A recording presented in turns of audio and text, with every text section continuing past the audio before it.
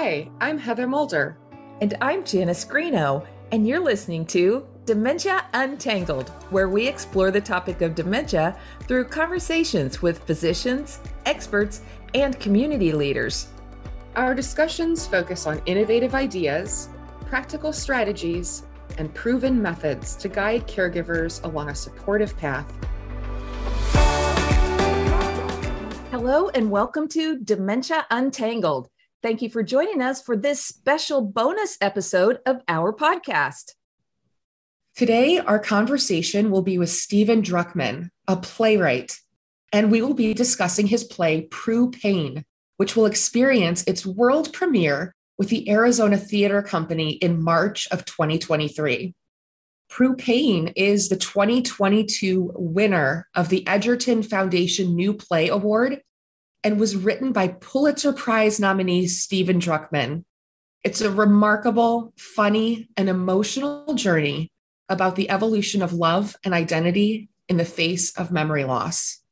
I love having conversations about these artistic endeavors. I think of books like Still Alice, which later was made into a movie, which kind of opened people's eyes to the experience of living with dementia.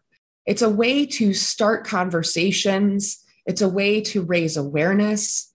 I recall a few years ago, we had a play called Forget-Me-Nots come through Phoenix, Arizona. And really the intention of this play was to raise awareness in the Black community of the impact of dementia, what they can do about it, getting involved in research. It's really an opportunity for art to open doors to larger conversations. The art of storytelling is so powerful.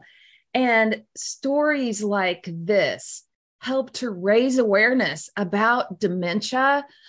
They help to reduce the stigma around the topic, to build empathy for people who are living with dementia and their caregivers or care partners, their families, and to see the impact and kind of experience the impact with them that it has on these individuals and their colleagues, including the emotional impact, Heather.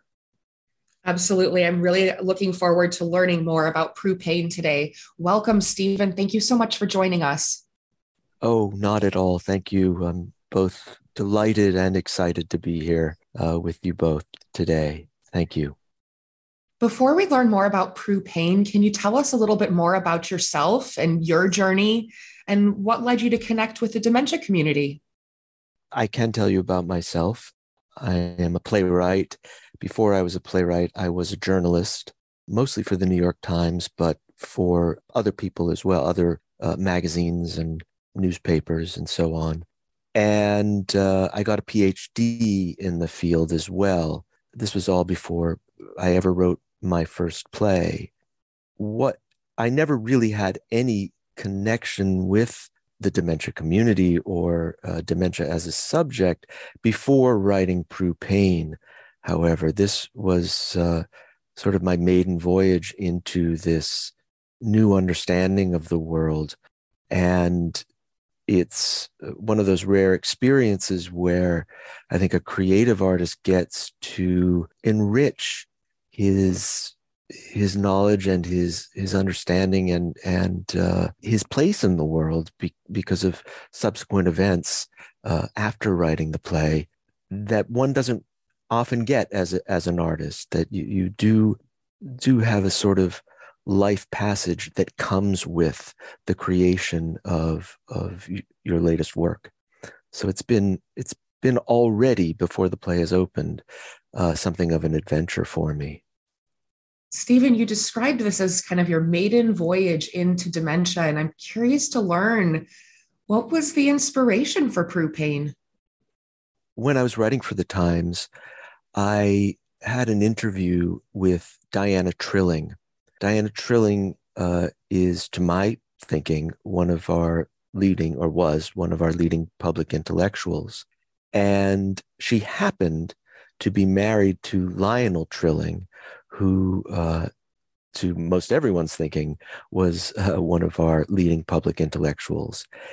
And I can't remember the assignment for the Times, what was the occasion for speaking to Diana Trilling, but I was very excited about it because she is also, in her own right, a great writer and thinker.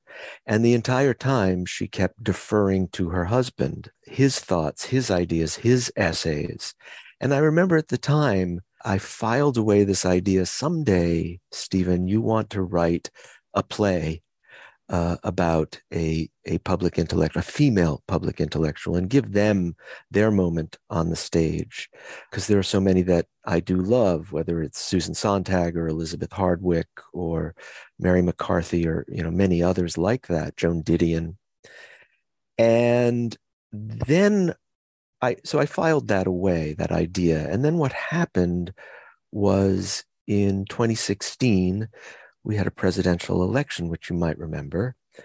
And I thought, my goodness, no matter what your ideology is or who you vote for, we have to recognize that culturally we're slipping a bit, that we no longer value the greatest that has been thought and said, as Matthew Arnold said about what defines culture. How did this happen? And don't we need to sort of have a firmer grasp on these things lest they slip away? And suddenly, like a eureka moment, I thought, here's your play about a female public intellectual who is of a certain age, who finds her storehouse of the greatest ideas slipping away. It's kind of a great metaphor for what might be happening in our country. And so naturally, I just landed on Alzheimer's like dementia, which is what she had. I won't say too much more, but I placed the play in 1988 because that was, for me, a signal moment of when I noticed we were starting to lose our national grip a little bit. And quite conveniently, it gave me a setting of a time when we didn't know so much about dementia. So certainly as much as we do now, and particularly Alzheimer's. So I placed my character there. And that, in brief, was the sort of inspiring origin story of Prue Payne, this character I just created, Prudence Payne, Prue, but the title is Prue Payne. What a fascinating metaphor. And this story, you mentioned her name, Prue Payne, and then Prudence Payne. Can you tell us more about her name and the background story behind that? Yes, her full name is Prudence Payne, but somehow early on, she became to be known as Prue Payne. And this, again, speaking of metaphors, acts as it sort of has two functions in the play. One is that being a woman, she is named and sort of named with a kind of diminutive name early on by the men around her. They just call her Prue. And she confesses at the beginning she never really liked it. She always saw herself as Prudence Payne. But the other working metaphor is that from the beginning, her driving action is that she must complete a memoir. And a memoir, to a critic, is a sort of regathering of all your ideas and your notions and your theories and your conceits of about the world. It's not like an artist who can put together a series of photographs or paintings, or even a fiction writer who can have his or her collected short stories or poems, that sort of thing. And so she's trying to remember herself as Prudence Payne. She talks about being called Prue Payne as a sort of dismembering act. So it was one of those lovely sort of things that sort of drop from the heavens as you're writing a play. I just really liked the name Prue Payne, and named the play Prue Payne. Stephen, you described Prue Payne as a public intellectual, and in conversations that I've had with individuals at the Arizona Theater Company, they really talked about how you put so much thought into the script, how you belabored each word that you put into this play. In fact, Mimi Kennedy is going to be starring as Prue Payne, and our listeners may remember her from shows like Dharma and Greg. She's going to be taking the stage as Prue Payne, which is her first time on stage in over a decade. What does this mean to you? And what does this say about your play? I would love to believe that it's because she read it and was smitten instantly. And I think that actually is the case. She said that she picked up the play, read it, and got to the end and was sobbing. And I think it was Meryl Streep who once said, if that happens when you're offered any project, that you must say yes to it. And so she is coming back to the stage, and I'm more than fortunate to have her do this for this character that I've created. I thought she was the right person for it because I've enjoyed her for so long, and particularly her role in Woody Allen's film. I don't know if you've seen it, Midnight in Paris, I believe it's called, and she plays this kind of starchy Upper East Side woman who's somewhat intolerant, somewhat cut off from her feelings. We call these people emotionally unavailable. And that is also the journey of this character, Prue Payne. She starts as one of those kinds of characters and ends up finding her heart. It's lovely that people say that I pore over every word of my plays, and it is true that I do. It makes me sound, however, like this sort of master craftsman. I'm not sure I really am that. At the end of the day, an expression I loathe actually, but I'm a big sort of softy. I'm a big crybaby, and this play is ultimately a love story, and it does really have at readings and developmental workshops that we've done. It has people just sort of weeping in their seats at the end. So I just thought Mimi is clearly someone possessed with great intellect and can do that frostiness, but also is underneath it all just this teddy bear. So for you to evoke this type of emotion from people, tell us a little bit about how you developed these characters. What tends to happen for me and for many playwrights that I have spoken to and have been interviewed is that if you're doing your work well enough, if you really know what your character must have for the play to have its rising action, which is what we call, and if you are really in the skin of this person, there comes a point where the characters lead you, and at its best, the getting in the zone of writing a play and developing a character, what you're doing is you're sort of following them, and you're just kind of taking dictation from the character. And this ended up, it took many, many drafts for me to really believe this and really trust Prue Payne to take me there. But this is really a love story. She ends up falling for someone in whom you would never believe she would find the slightest interest. And the question arises, this isn't a kind of Alzheimer's or a dementia related question. Who is the real person here then? I mean, her son, who is very much like her, an intellectual, feels he must intervene and stop this sentimental movement that she's going towards, and put a kibosh on this relationship, because the real Prue Payne would never have this kind of experience. And yet she is, as the play goes on, really finding her heart. So the literal answer to your question, and it sounds so precious, but it's true, is that you follow your characters. they tend to tell you where they want to go. You talked earlier about kind of 2016 was this impetus for you to kind of get that fire to write this. And really the thought behind it was sort of you seeing something getting lost in the fabric of society.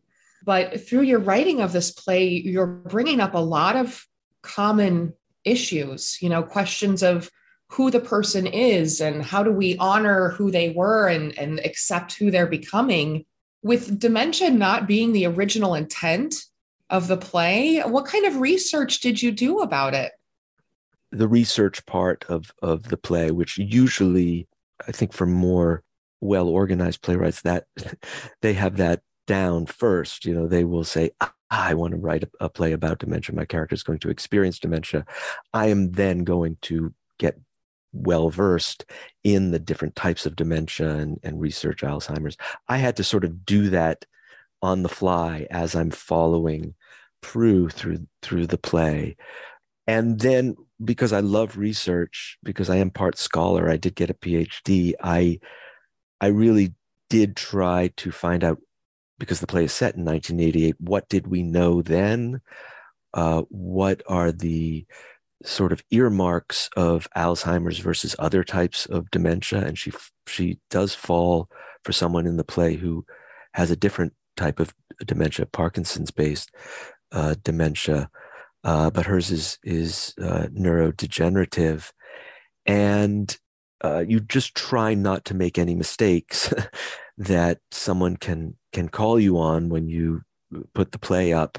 You don't want to assert that there were advances that had been made that actually hadn't been made until 10 or 15 years later. So it's really sort of a self-dramaturging process that you apply as you write your play, or at least that's how I do it. I'm wondering if this is your first play that includes memory loss or dementia. Boy, now you're testing my memory. I believe it is. Certainly in a central way. Yes, I'm fairly confident in saying that, yes, it definitely is. And one of the strange fruits that this play has borne for me is that after writing the play and getting it up towards production, which was several years in the making because it was delayed because of the pandemic, my own father started developing dementia. So it was a case of life imitating art and Yes.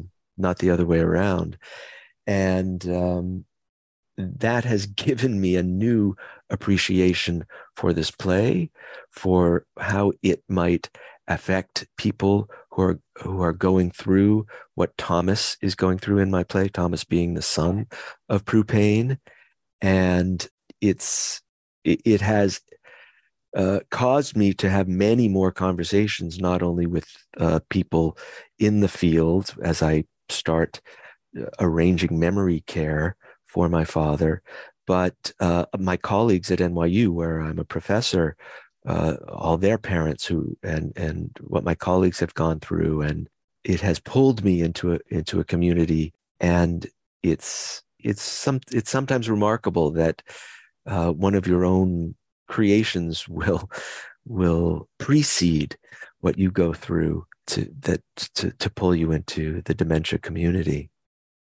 Thank you for sharing that personal story of your now connection to dementia. And with this new connection, I'm curious to know, what do you hope this play inspires for people who are living with dementia and people who care about them? I'm very grateful for that question, because no one has asked me that question yet, and I had never had to think about it as before, as someone who wasn't dealing in an immediate way with someone with dementia. But I hope that they link Prue's journey through the play as finding her heart as a kind of unintended lesson plan for how to navigate what it's like to live with someone who has dementia. Try to keep reminding yourself about your own heart and what it is that you love about this person who may, in some ways, if not many ways, be unrecognizable to you now. And, sort of percolating through the play is this idea that all we have is the moment. I mean, she is about to write her memoir, and when she experiences this emotional, tumultuous event, she no longer can put her mark on the world. She can't finish her memoir. It's sort of a sad aspect of the play. So this play exhorts us to really live in the moment, and that is such a great lesson to apply to how I'm trying to apply it to my father, to appreciate him in the moment, who he is now as he changes, because I'm seeing different aspects of him, some that are really quite lovely and tender. There's a sort of tenderness in him that wasn't there before. So if we can remember to do that, if my play can affect someone who is going through this, what a treat that is for me. How grateful I'll be for that. And Stephen, we do feel so grateful for you, and we do thank you for sharing your personal story. And what a twist of fate in writing this play and pouring so much into it, and then finding out that you're on this journey as well. And what depth of insight that you already have. And I love this thought of living in the moment. And if people can come to the play and walk away and just take that away from it, that you'll be grateful. And, I think that they'll be grateful for that as well. You include, and I don't want to say his name incorrectly, but you need to help me with this. Louis Malle. Louis Malle, Louis Malle. There you go. The Louis Malle quote. The director. Yeah. Tell us a little bit more about him and the introduction of the characters in the script. And the quote you use is Proust to amuse you and Tintin to instruct you. Right. Louis Malle is a film director, and he, I can't remember what film that's from. Is it from Au revoir les enfants? I don't remember. But there is a moment in the film where an instructor hands to one of the boys a book, and he just says as a sort of offhand comment, Proust to amuse you, Tintin to instruct you. And it speaks to Proust's journey in the play. I mean, Proust is, high art, and Tintin is this, cartoon or, comic book character. And she finds herself indulging in things she never would have indulged in before, when she had to be this critic of high seriousness, as she is finding her heart and humor and love.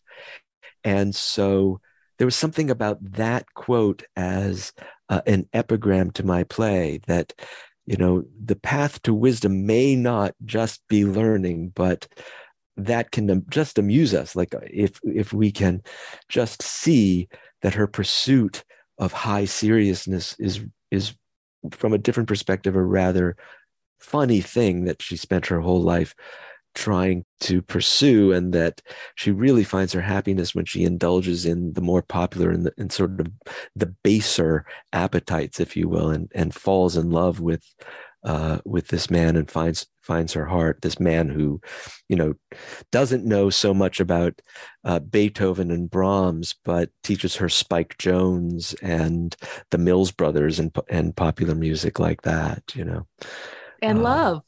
And love, exactly right. So that exactly right, yeah.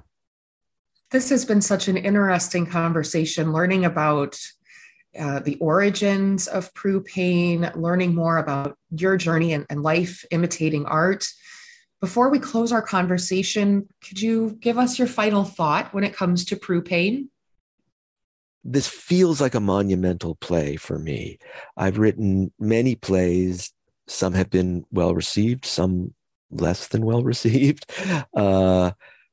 Most are well received, but some are smaller and little sketches, and some have more scope than others. This one feels big to me. It feels like it has high stakes, and it's not an epic saga that takes place over a century, but it does feel like an internal epic saga for this character.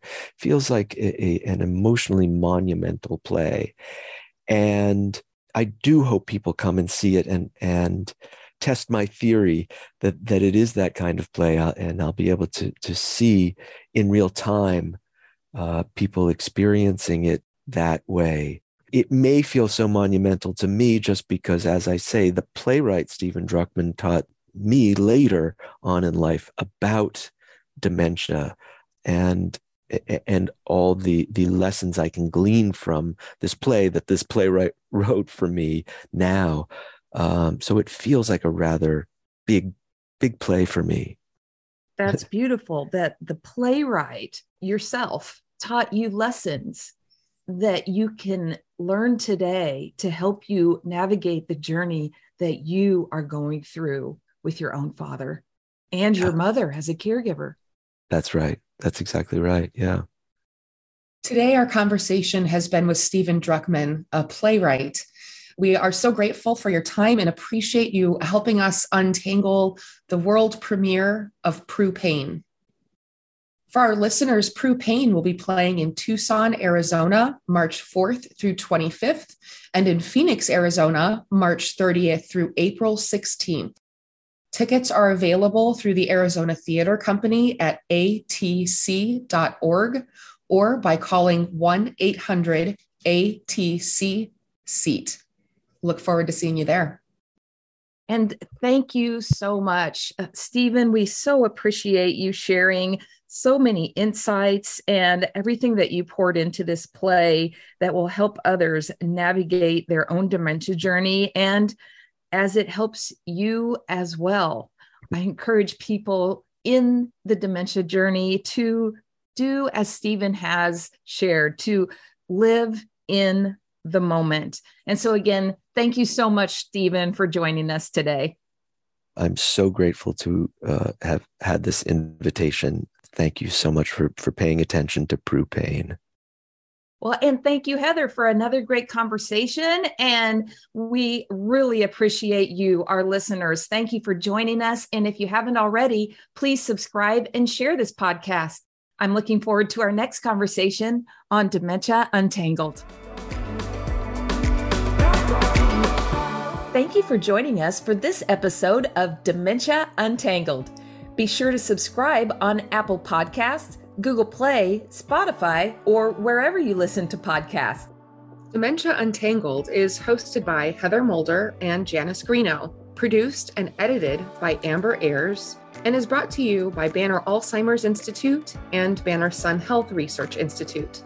We are supported by generous donations to the Banner Alzheimer's Foundation. Please visit our website at banneralz.org and follow us on Facebook to learn about upcoming events.